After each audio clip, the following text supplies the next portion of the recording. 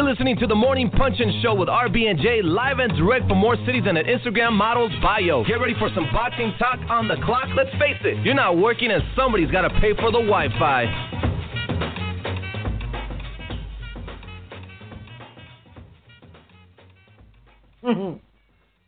Good morning, everybody. This is RB&J, and this is the Morning Punch-In Show, the most unpredictable, unscripted, but always real morning boxing talk show in the game. Today is Monday, December 11th, 2017. Let me properly introduce my partner in crime, creator and founder of BadCulture.net, contributor for Black Sports Online, Jay LaBeouf. What's good, Jay? What's good, RB? We live this Monday. Good morning and happy Monday, everybody. Glad to be back after taking last week off to discuss a very, very busy fight weekend. Coming up this week, the action continues. I'll have a chance to chat with La Machina this week, a.k.a. Lucas Matisse, who will be returning to the ring on January 27th. So make sure you look for that on BoxingInsider.com. He's going to be fighting Tewa Kira for the vacant WBA welterweight championship belt here in Inglewood, in my backyard. So we got that coming up. We got a great show coming up today and just lots of boxing talk on the clock. What's good with you, RB? Well, I was in New York for the big Lomachenko Rigo fight, so that was exciting. Got to catch up with a lot of our media friends out there, so that was nice. Ran into Lance Pugmire and Coppinger and a bunch of other guys. Things got a little crazy out there, but all good. That's it, man. Still in Philly. It was snowing out here. It's new for me. But looking forward to today's show. You good for that snow, girl. I couldn't do it. I looked at everybody's videos from New York on Instagram and the pictures, and it looks pretty, but it looked pretty good from inside my house. It's too cold. I can't do it. Ooh, Lord. Too cold for you, girl. I'm not built. Yeah. Well, there were a lot of fights this past week, and we want to recap them all as authentically and as unbiased as we can, calling it straight down the middle like we do here. And let's start Friday, Jay, on Fox Sports 1 from Miami. Former world champion Pascal stopped the unbeaten Ahmed El-Abali in round 6 of the main event. Wow. That's all I can say about this fight. John Pascal, going into this fight, for those of you who listen to this show, you're diehards like we are, and I know you've seen Ahmed El-Abali on ESPN on Friday Night Fights, just steamrolling through people, and it looked like he was going to be anointed to be the next big thing coming up in the light heavyweight division. To see John Pascal, and it's no shade to John Pascal, just he's past prime, as all fighters get at some point in their career. To see John Pascal taking some punishment in those early rounds and regroup and recap and come back strong and just kind of batter El-Abali down into submission, that was not the outcome I expected. So kudos to John Pascal, who gets to retire on his own terms with a win on his record. But where does El-Abali go from here? Because he just looked to be one of those guys like Artur Better. Mm-hmm. Uh-oh, Jay, you there?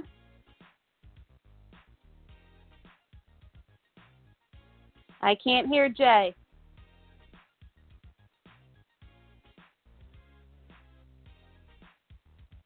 I think we lost her. Jay, you there?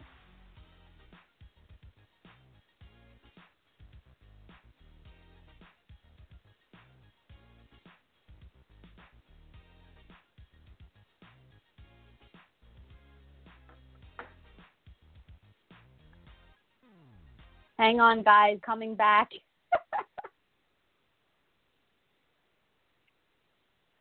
Technical difficulties.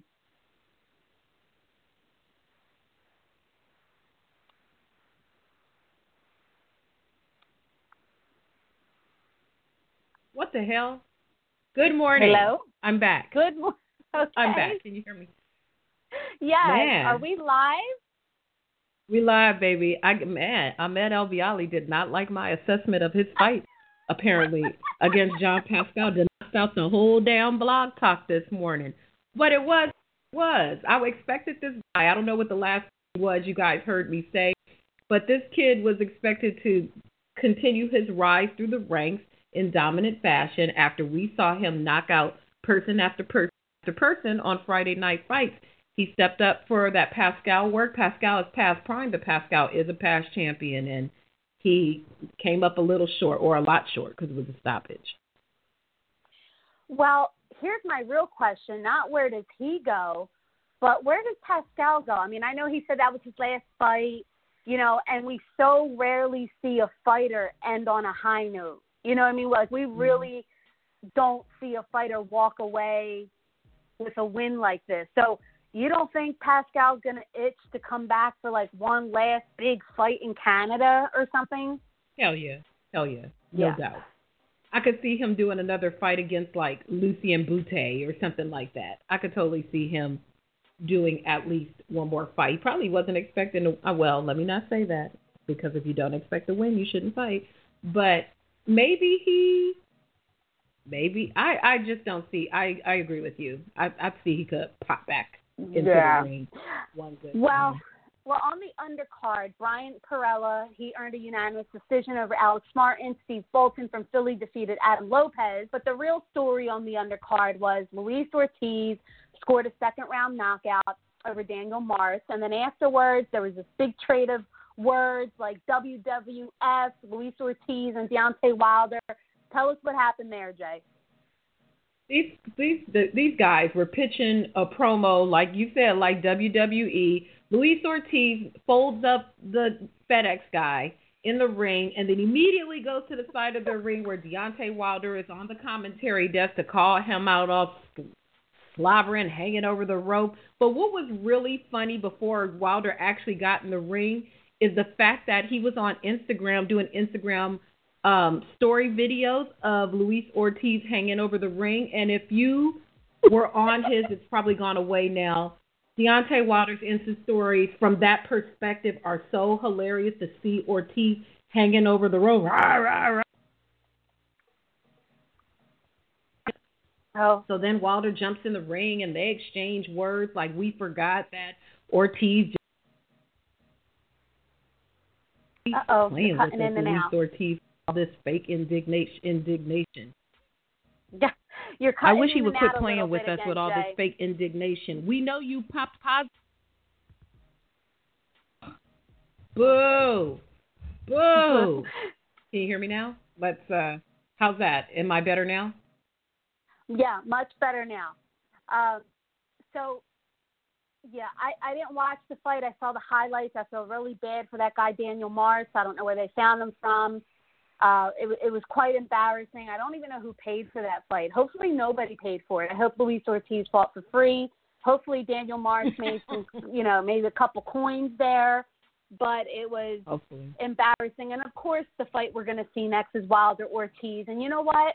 I'm just not that hype about it. I'm not going to really talk about it. I mean, Ortiz messed it up the first time, and we knew we weren't going to get Wilder Joshua next. And, it's just a bunch of shit. So, let's move on to Saturday on Showtime. They gave us a stream from London. Mega upset. Caleb Truax rocked James DeGale for the IBF belt in a shocker. Truax was a major underdog. He got the 12-round majority decision. He was a 41-1 underdog, Jay. That's crazy. Caleb Truax, I know who Caleb Truax is, mostly through social media. I've seen a couple of his fights. But he was stepping in against James DeGale, like you said, a heavy underdog. And apparently he didn't get the email that he was supposed to be the heavy underdog. In the post-fight interview, he said that he watched the fight of James DeGale versus Badou Jack over and over and over, and he studied that fight, and he looked at what James DeGale did poorly in that fight, and he took advantage of it. He fought with all heart, all gristle, and he did what he needed to do on the road. And I love a good road warrior underdog story. So shout out to Caleb Truax. Whether you like him or not, that man went in there and got it done. It was so emotional, too, the way he threw himself on the ground and just cried. And, you see that glory in these fighters. And I'm glad that they got it right, because so often we see glory taken away from fighters. And we'll talk about the HBO card here next. But Yes. good for Truax. You know, he did say before the fight, they were all talking about DeGale's next opponent, where he was going to fight, how much he was going to make, who he was going to fight. It was David Benavidez and this one and that one. And Truax is like, I want all them guys now. Everything that DeGale was supposed to get, beating me, I want those guys now. I want those paychecks. I want those purses. I want those opportunities. And I hope Al Heyman does it for him. I hope everything that they were going to do for James DeGale, I hope they do it for Caleb Truax. I agree. Hey, that man just did what many consider to be impossible. You know, as we usually do, I did my little last-minute Twitter predictions. There was nobody riding for Truax in that fight. And anybody who says they were is lying. Wasn't nobody riding for Caleb in that fight, so shout out to him. Yeah. You know, I did reach out to him yesterday because I wanted him to come on our show this morning, and he really wanted to, but he's still in London, and he doesn't get home until Wednesday. So I said, hey, well, join us next Monday. And he was like, bet, all good. I'd be on it. So next Monday morning we'll have Caleb Truax on, and I want to know more about behind the scenes. How is he being treated out there as the underdog? And, you know, I want to get all that good stuff. Shoot, I wish I was going to the party when he lands on Wednesday. That party is going to be lit. In Minnesota. Good for look, Minnesota got themselves a champ. That's what's up. Right. So Saturday, let's keep it rolling on HBO from Las Vegas. The card opened up with Francisco Vargas, got a technical unanimous decision win against Steven Swissy Smith in the co-main event. All I saw was this kid's ear everywhere on my timeline. What happened? They were in an exchange, and when they pulled away, I saw half an ear. And there was no Mike Tyson in the ring. I still don't fully understand how a person's ear just rips in half like that. What does it feel like? It looked like he was a Vulcan. The ear, and then when he walked, it was just flapping in the wind. It was so nasty. But at some point during that exchange, his ear tore in half, and he stood there for them to end the fight. They, you know, toweled him off, toweled all that blood off, and he waited, and then he went to the hospital and got it sewn back up again. But Christ almighty, I've never seen that happen before. Ooh, I don't want to see that again either. Yeah, that was a little disturbing. So in the co-feature, that overshadowed the fight. So in the co-feature, Kenichi Agawa won a split decision over Kevin Farmer for the IBF title. Now, this was such a robbery, and I see people on Twitter in this industry are really lame right now. That kid, Kevin Farmer, did not deserve that. He definitely got robbed. He deserved the win. I scored it 8-4. I watched it twice. If you want to make it 7-5, okay, I'll give you that. But no way did that kid lose the fight. And this is what I meant by stealing a fighter's glory. Nobody deserved that win more than Kevin Farmer on Saturday night. Exactly. Kevin was 8-4. I think I agree with more of the 8-4 score. Kevin Farmer, was it the most spectacular performance? No. But he clearly was decisively winning. He was outboxing. He was definitely the better boxer, the more accurate puncher, and he clearly did enough to get the win. I could see people who make the argument for effective aggression and if his opponent had bigger power shots. There was none of that. There was nothing he was connecting with that was just rocking Kevin Farmer out of the ring where you could justify and say, oh, well, you know, he landed the harder shots. No. Kevin Farmer got jobbed, and that's garbage. And actually, you know, I'm not the biggest Jim Lampley person, but he even made notice that Max DeLuca was just screwing up all night. These judges are out of control. Yeah, you know, and it's just really, really sad. And you don't have to like Kevin Farmer's style. You don't have to like Kevin Farmer. You don't have to like Kevin Farmer's promoter. You ain't got to like his mama. But you know what? The kid won the fight, and it's just so heartbreaking. And I reached out to Kevin, and he is broken. When I say broken, this kid is broken in a million pieces. You know, just for him to get that opportunity, the sacrifices he's had to make, like many other fighters.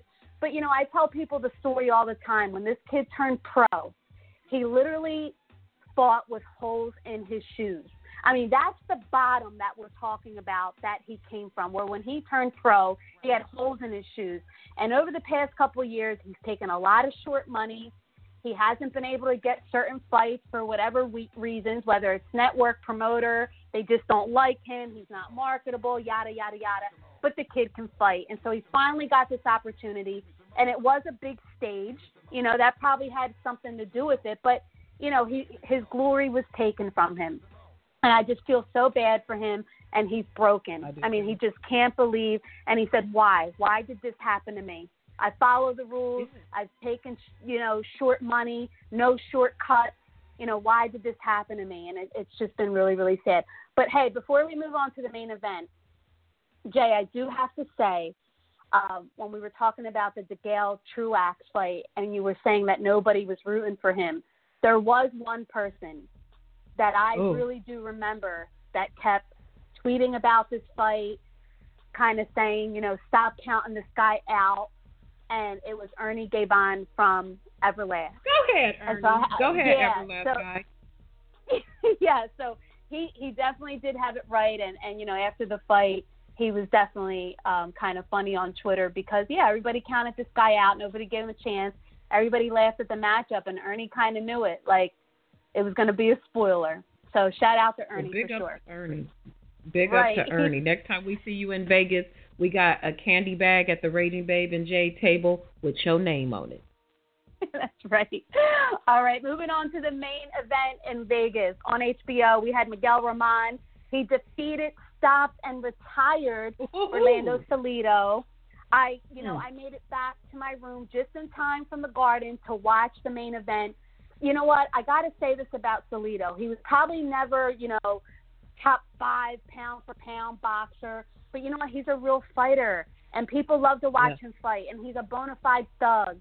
And, you know, he doesn't turn fights down, and he has big cojones, and he's made for some really memorable fights, and he has some really impressive wins on his resume, and you can't knock him. Is he the most technically, fundamentally sound fighter? No, but that's not what we want him to be. That's right.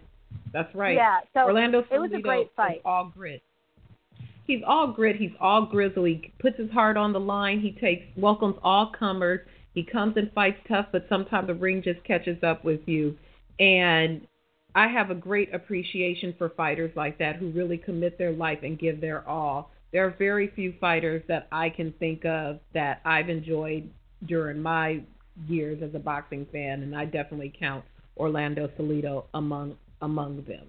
Like you said, is he the most technical? Of course not, but that's not what we want. When you want that war, exciting fight, a guy who's going to come forward and give the audience what they want, you got to put Orlando Salido on that list.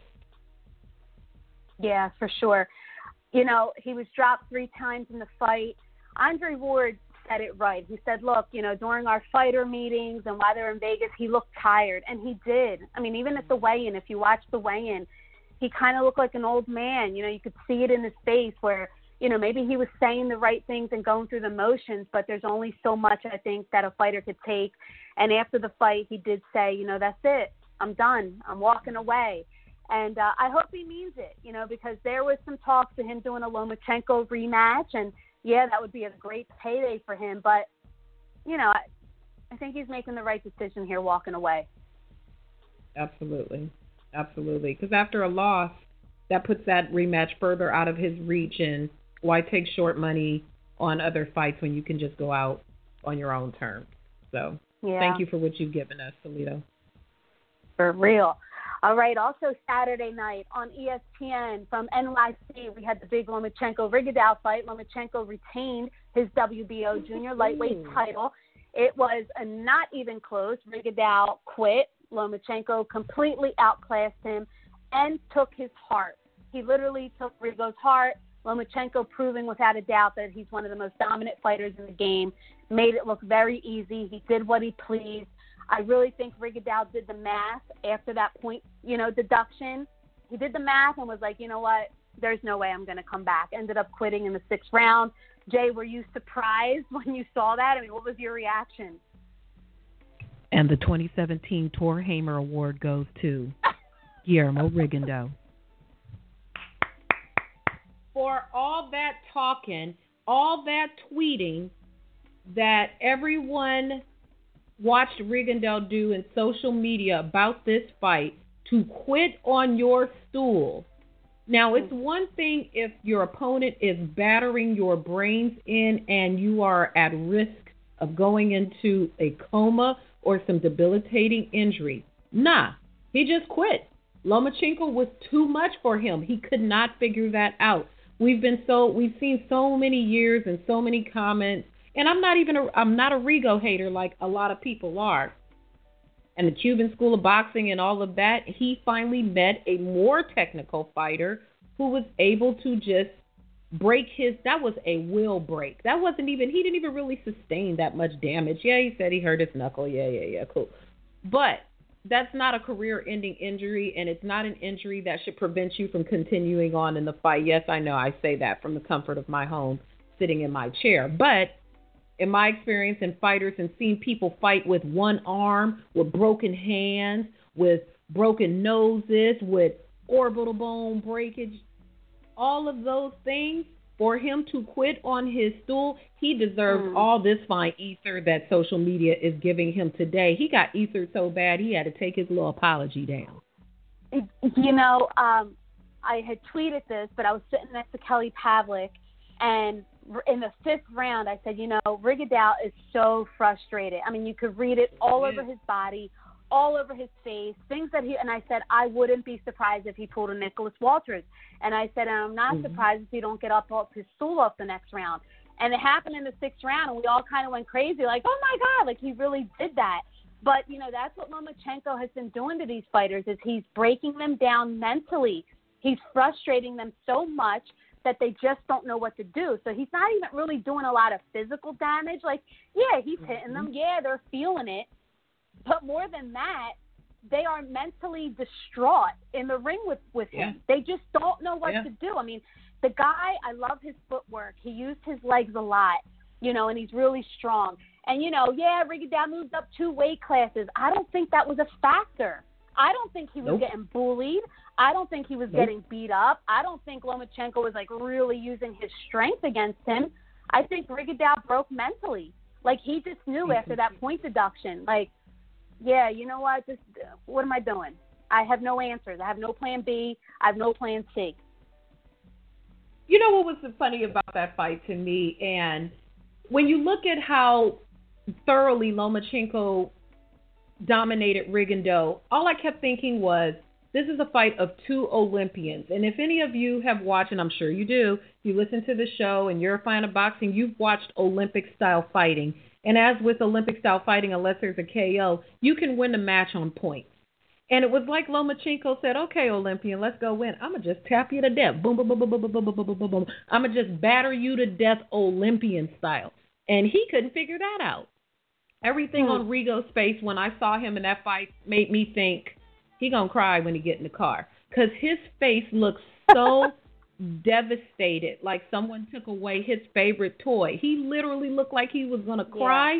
He looked like he aged another 10 years over the course of those 5 rounds. Lomachenko beat him down.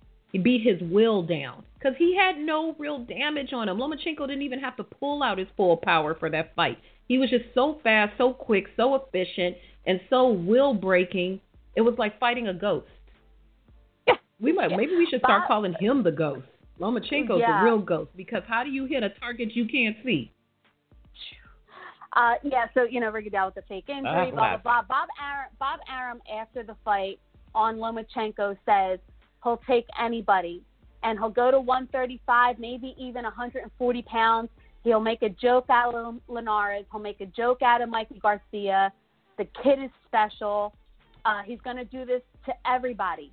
And he's like, so, you know, putting it out there, like he's going to break everybody down mentally where they either throw in the towel or they just quit. So let's talk about what's next for Lomachenko.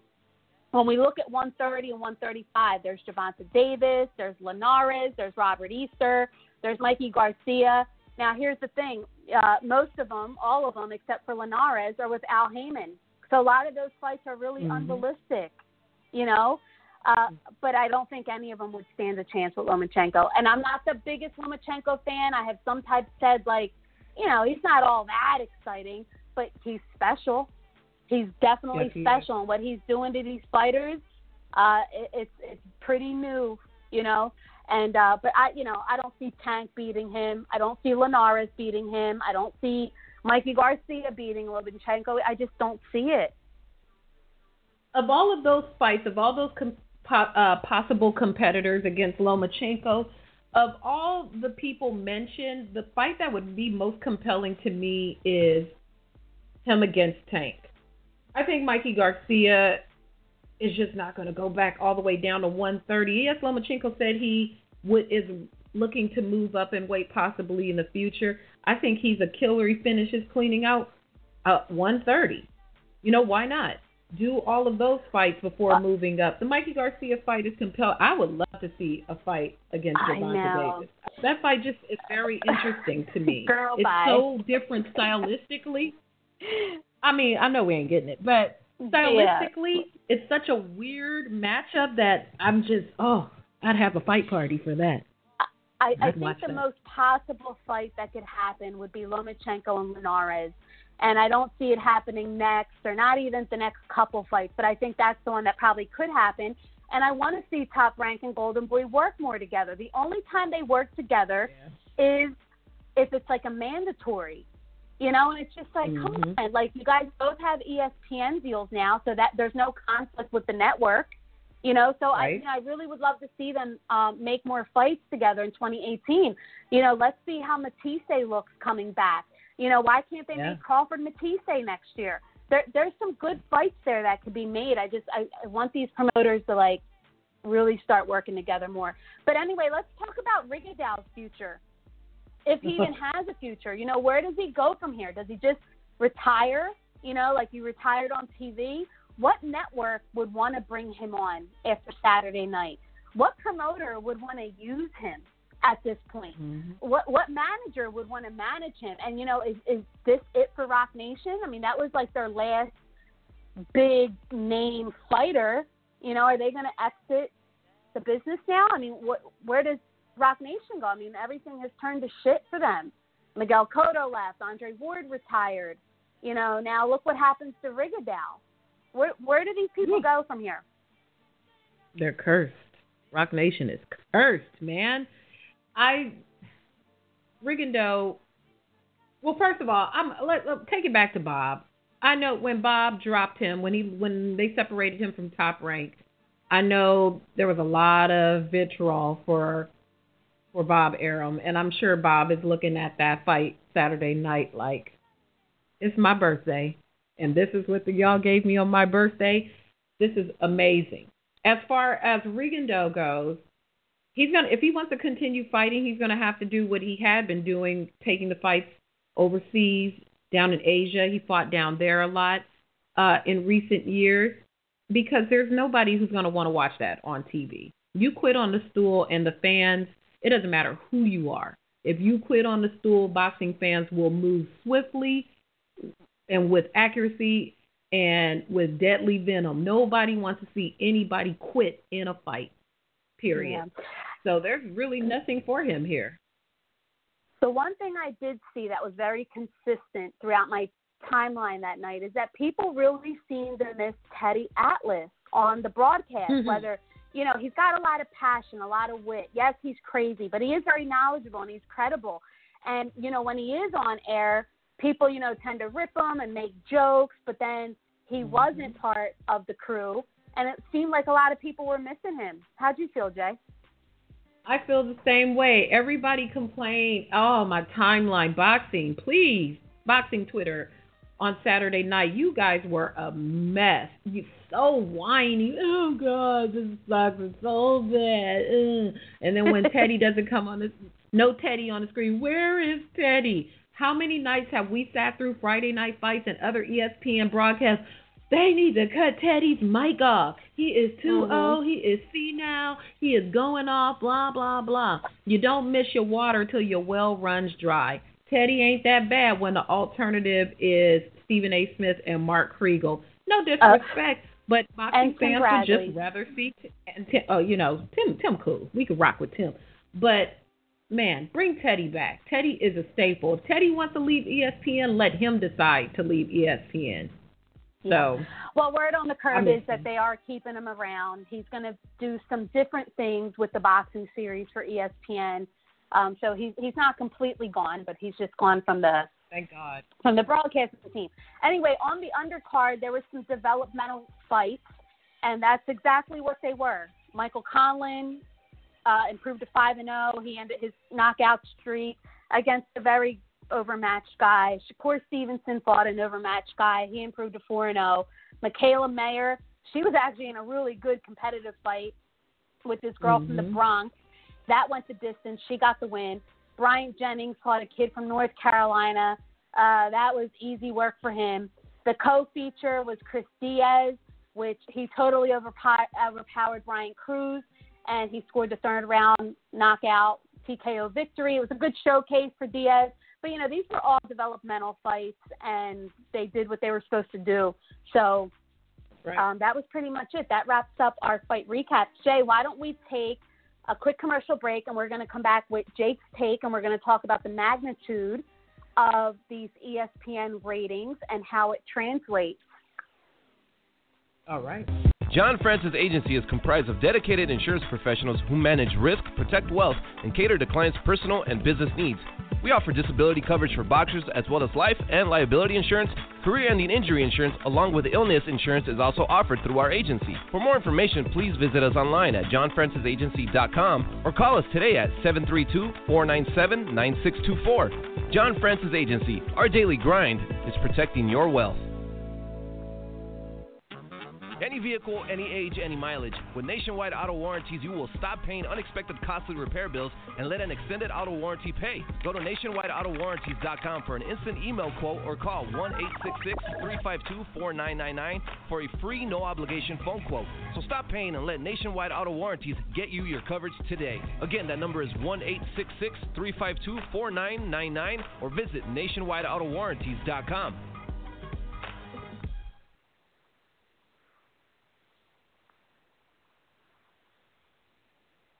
Oh, You're rocking with the Morning Punching Show with RB and J, and now it's time for Jake's Take.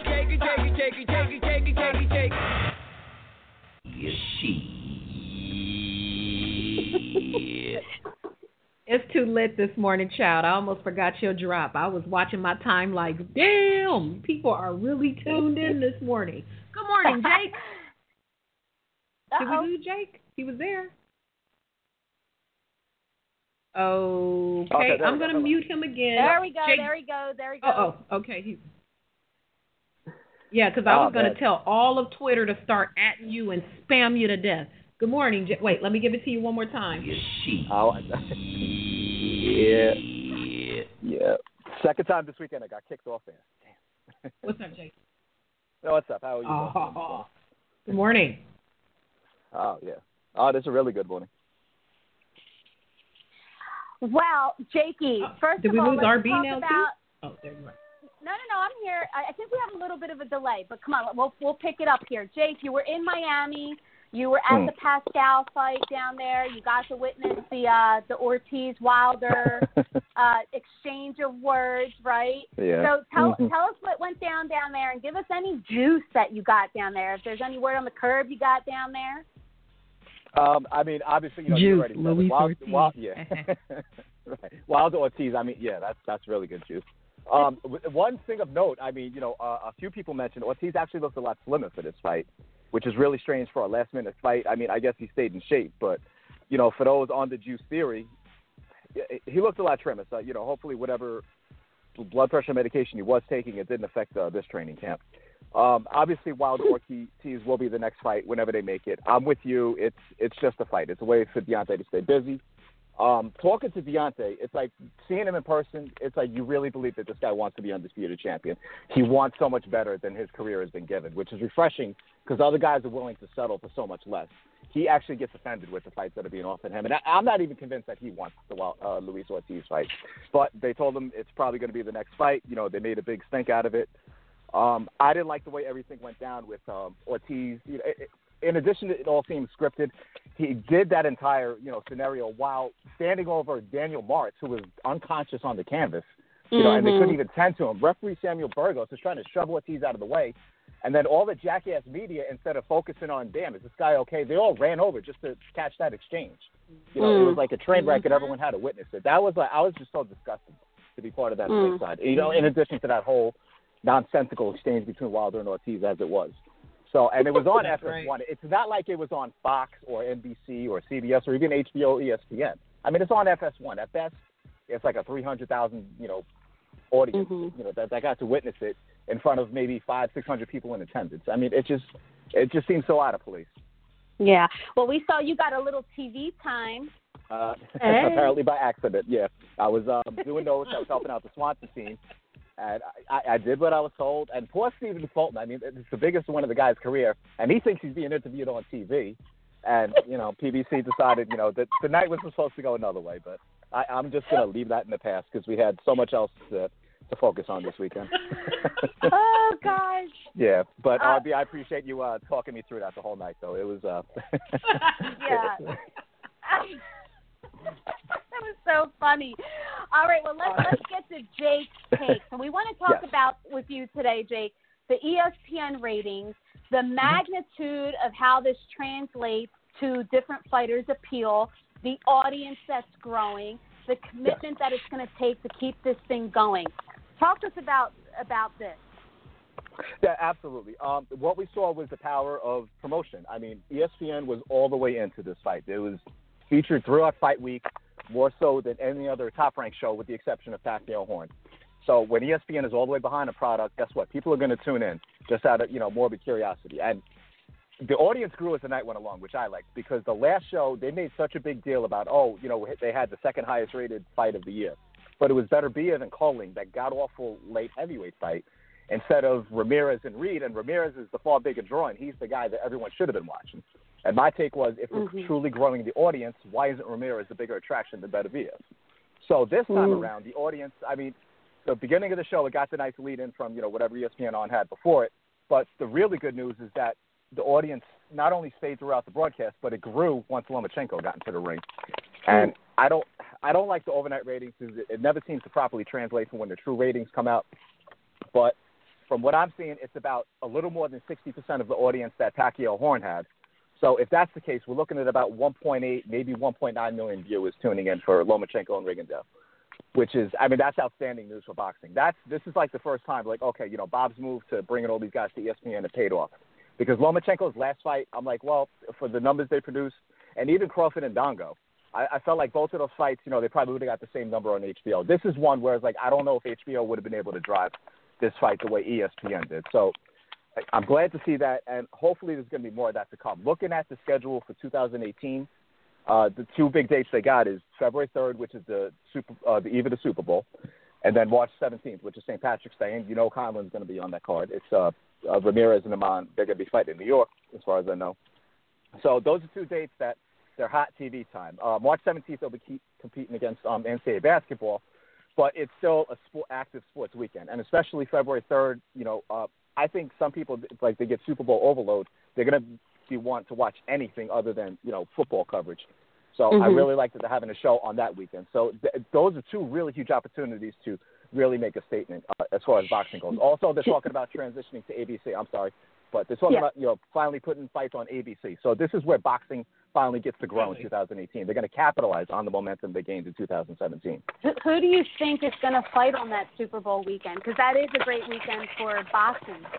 I've asked around. Originally, I think it was supposed to be Ramirez and Imam for the vacant super lightweight title, but apparently that got moved to March 17th. So all I got was, yes, we're still doing a show on February 3rd.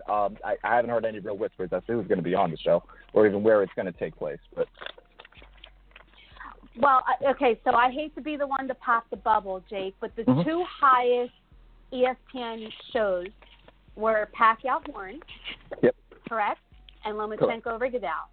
Yes. So in Pacquiao Horn, we saw a terrible decision, terrible scorecards, robbery. Lomachenko Rigondeaux, we saw a fighter quit on TV. Like the two highest rated shows had a bad decision, and a fighter quit. That's not cute. Right. It's not at all. And people always try to say, oh, this event is going to kill boxing. They always talk about that. But, I mean, if Horn Pacquiao didn't truly deter people from watching boxing on ESPN, I don't think anything else is going to happen, Will. I'm sorry. I want to make one quick point on Rigondeaux, and then I'll get back to this. But everyone's mad that the way he quit. I'm not going to say his career is over, but we saw Tevin Farmer, he wasn't 100%, but he gave 100% of what he had. The guy just overcame, getting shot in the hand. So he didn't use that as an excuse in his fight, and they still robbed him. Steven Smith was willing to continue until they told him, no, you can't fight with half an ear.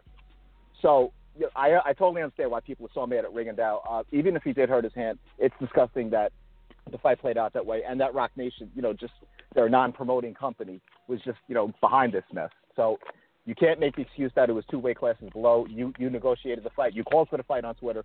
You got what you asked for, so no sympathy there. That said, a lot of people kind of saw that outcome coming just because Lomachenko is that special. So once the fight was made, they said, yes, we got a history-making fight, two-time Olympic gold medalists.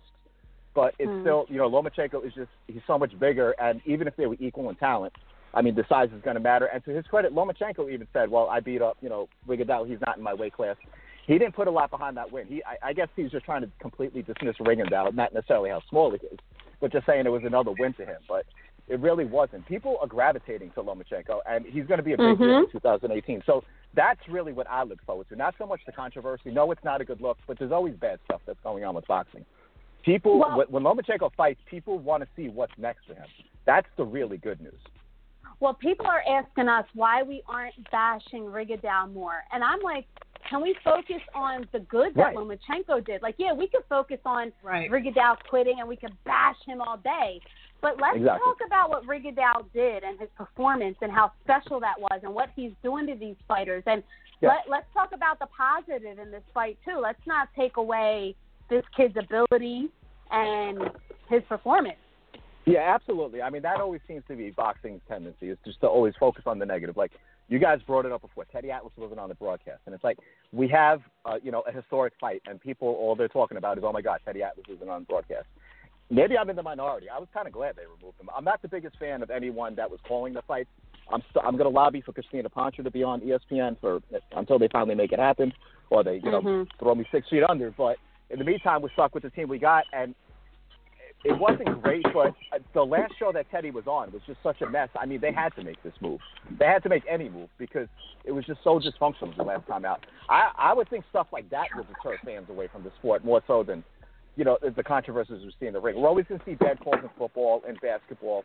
The strike zone's always going to be strange in baseball, but, fans are always going to tune into the game. But, when the commentators just, make complete shtick out of it, that's the stuff that's going to stick with them more so than the stuff that actually goes on, in the ring or on the field. So I was kind of glad that change came. Like I said, Tessitore, Rigo, if that's the team, they need to gel more. They need to get better. But I'm going to hold out hope for that. I'm not going to sit here and cry that we lost Teddy. I mean, Teddy's just been a mess for years. So I know he has a big following. But a lot of people say, too, oh, well, Teddy's gone. These guys aren't going to bring in the ratings. Well, guess what? We just got the second highest rated cable fight of 2017. So you're dead wrong if that was your take. Yeah. Well, hopefully the ESPN series keeps growing, the ratings keep growing, we get good matchups. I mean, so far, I don't know if we've seen any shit shows, and it is going to take commitment, as we talked about earlier, from ESPN and from Top Rank and, from Golden Boy. They have their own ESPN deal, and it's going to take a really big commitment to really grow this thing. I have a question about that, RB. If I could jump in with that, what is Top Rank? Top Rank seems to be getting it right when it comes to putting these shows on ESPN, whereas Golden Boy started off strong and they've kind of gotten a little bit off the path in these most recent fights. What is Golden Boy, in your opinion, Jake? What are they not getting right that Top Rank is? All right. Well, with the Golden Boy series, it's really I don't see any difference between Golden Boy's deal with ESPN and what PBC had. To me, they're both just the straight time buys. Yeah, Golden Boy show is not on ESPN's budget. If they're not buying the time, then it's just being four walls. But there's no real commitment on ESPN's part. All they're doing is saying, okay, here's your time slot that your fights are on. That's it. And with any output deal, no promoter is really going to be that motivated to put forth the best product. We're never going to see Canelo Alvarez on ESPN until ESPN is kicking in some money to get him on the air. So Golden Boy's just giving us, it's the same thing from, the stuff we saw on Estrella TV. So I think in their heart, Golden Boy's trying to make fun matchups. They've always, they love, Don Children. Eric Gomez, he always said his idol is Don Children, and he tries to make the fun matchups. Like once they get in the ring, fans are going to be entertained from bell to bell. Right. But it's also resulting in gross mismatches, dangerous mismatches too. So that's something that needs to be really careful of. To me, it's just boxing on air. I'm not offended by really what Golden Boy is doing because it's not taken away from anything else that anyone else is trying to do. So with Top Rank, there's more of a responsibility because ESPN, as we saw all through last week, ESPN is invested at least on the promotional side, not on the financial side. But they are presenting this fight. They're making sure that their viewers are tuning in. They're giving Top Rank a platform to grow their product. So that's why Top Rank really has to be more responsible. And I'm going to say this. I'm sorry. I just need to get this out. The fan in me does want to see better matchups. I don't think we're going to get much better than what we're getting, because if you look at the September 22nd show, to me, that was the best card they've had all year in terms of ring entertainment. Valdez, Savannah, and Gilberto Ramirez and Jesse Hart. It was also the lowest rated show they've had all year, too. So fans aren't necessarily going to tune in just because they think the fights are going to be explosive. They want a great storyline. ESPN wants that great storyline. So I think that's what we're going to keep getting in 2018. I'm going to wrap up this segment by saying we go to a lot of shows and we see different productions. And in my opinion, nobody does a show like Top Rank.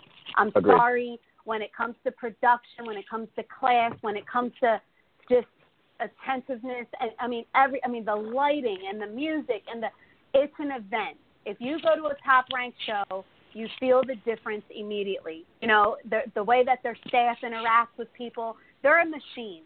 They really are. And they don't have a staff of like 30 people. They have a small staff. They get it done. It's just Saturday night felt so special. Yeah, I can't describe it. The lighting and I just thought, wow, they're still a machine.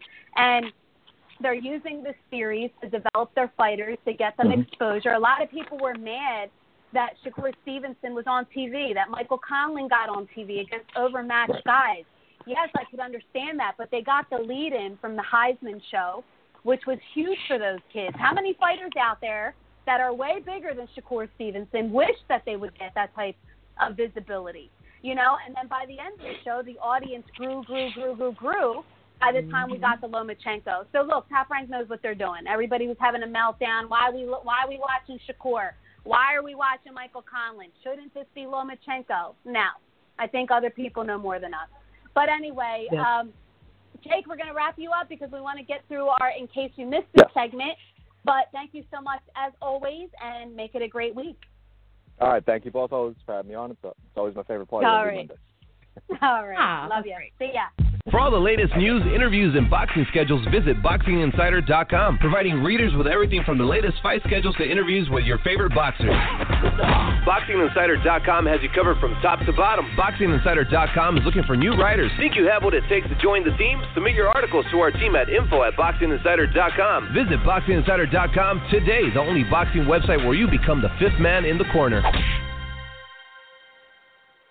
Are you an entrepreneur looking to find out where to start or develop a business plan? Are you looking to start a business or grow your business revenue? Are you a business owner that needs fresh new ideas or needs to solve challenges with strategy, marketing, or process? Red Beach Advisors is a management consulting group focused on helping entrepreneurs, startups, and companies build, grow, and scale. Contact Red Beach Advisors at info@redbeachadvisors.com or 424-247-6143. Red Beach Advisors helps companies build, grow, and scale through strategy, process, systems, and people.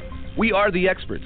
Contact us at 424-247-6143 or www.redbeachadvisors.com. Woo! All right. A busy weekend in boxing, huh, RB? We are at the 50-minute mark. It took us, because we had a lot of fights to get through today. Yeah, and Jake's take is always so informative, and I love his topics because we can go so deep with them every week. So shout out to Jake. I love doing our Jake's Take segment. Anyway, let's do some In Case You Missed It. If you've been lost in the sauce, you don't know what's going on, we're going to bring you up to speed. Jay, kick it off. What's going on in Boston? Let's start off with, as we know, Anthony Joshua, the WBA IBF heavyweight champion, is closing in on a deal with Joseph Parker, who is the WBO champ. So keep your eye out for that fight if it hasn't been made already. Also, there have been reports that have been surfacing of Manny Pacquiao. Manny Pacquiao has said this stuff himself, that he's been talking to Conor McGregor about making a fight with him, and he's cool with it if Conor McGregor wants to do it. Well, Bob Arum ain't cool with it, and Dana White ain't cool with it. Bob Arum calls the reports rubbish, and Dana White says if they have been talking, then he's going to sue whoever's representing him because they have an exclusive deal with Conor McGregor. So they might want to chill out down there because Dana's not with the shits, and I believe him. Also, and in case you missed it, news, David Haye versus Tony Bellew rematch that had been called off has been rescheduled for May 5th at the O2 Arena in England. The original fight was supposed to happen this month on the 17th, I believe, but it was scrapped after David Haye suffered a torn bicep in training. He had to have surgery. The surgery has been successful, so they will face off again this May if you were missing that fight. Also, shout out to Zab Judah. Reports surfaced this week that he is now working at an adult daycare facility and helping to teach a nursing assistant class by night. You can troll Zab all you want. I think that's dope. Sometimes you have to move on to other things. And I know one thing, I bet his family has some medical insurance, which is something that a lot of people don't have these days. So shout out to Zab. Mm-hmm. Also happening, in case you missed it, Kell Brook will be returning to the ring on March 2018. Kell Brook has been out of the ring since he lost against Errol Spence Jr. And the last thing I remember seeing with Kell Brook, besides the Spence fight, was reports of him acting a fool on a commercial flight and being drunk. So shout out to Kell Brook. Welcome back to the ring in March. Opponent has yet to be named. Also across the pond, Tyson Fury, who's been popping up in social media again, working out, saying he wants to make a comeback. He has to first get past the UKAD. He is at risk of receiving a 4-year ban depending on the outcome of this hearing after being charged with a failure to provide a sample last September. So he has to get through this hearing in order to get his license back to box. There were reports this morning that he didn't show up for the hearing, and he was posting videos like a thought on Instagram singing to Adele or whatever he was singing in the car. But I think he made it there, and he's encouraging the board to do the right thing. So we'll see what happens with Tyson Fury. In serious news, please keep in your prayers super middleweight Eric Skoglund. He was placed into a medically induced coma. He suffered a bleed on the brain while he was training. He just fought in the World Boxing Super Series against Callum Smith. He underwent surgery after being in the gym. He was complaining that he wasn't feeling well while he was training in Sweden.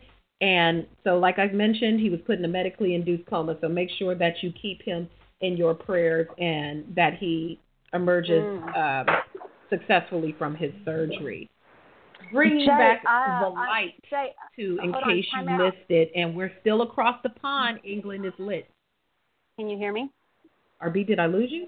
Yes, I'm here. I'm okay. I can hear you. I think that super middleweight, I think he ended up passing away. I'm going to check more up on that. The guy that you just talked about that suffered the brain bleed and was put in a coma, I'm pretty sure that he did pass away. I'm going to follow up on that. Oh, no. I hope that's, oh, Lord. Yeah. I hope that's, please let me know what happened with that. I first came across that story courtesy of Behind the Gloves, and, oh, Lord, that is awful. It's too many of these young guys that are passing away. And maybe it's because we didn't have social media then. I don't know why we are seeing so many more of these injuries now compared in earlier years. Yeah, you're right. I mean, Jay, since I've known you, doesn't it seem like this is all happening like right now? I mean, let's go back 4 years ago. I mean, this wasn't really prevalent, right? I mean, we didn't hear about a lot of fighters being put in induced comas or dying. I mean, it seems to like really be happening a lot more often.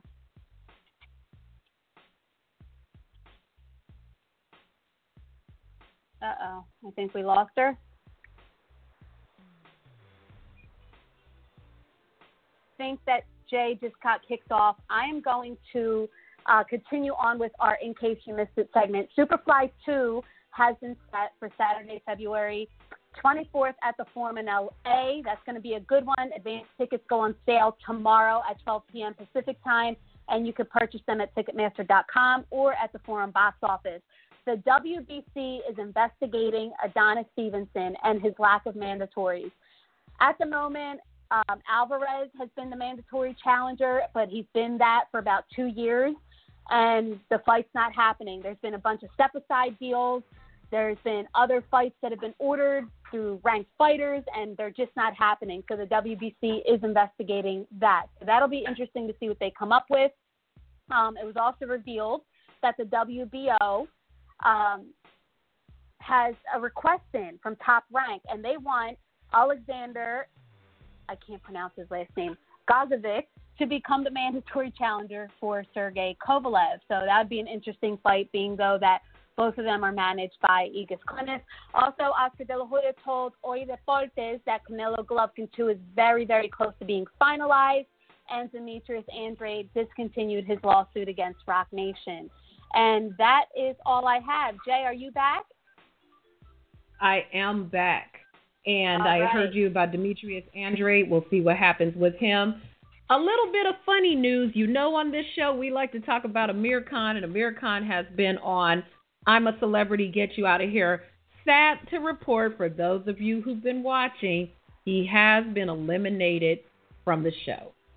So don't cry. Well, cry and dry your tears. So he's been eliminated from the show. But the comedy about this elimination is reports are that Khan couldn't remember his daughter's birthday. Like when they're doing these confessionals where everybody's in a group hanging out, they asked him when his daughter's birthday was, and the man could not tell them when his daughter's birthday. He only got one child. He got one on the way, and he couldn't remember his kid's birthday. And he went so far as to tell the people that talking to people in a group setting instead of being on his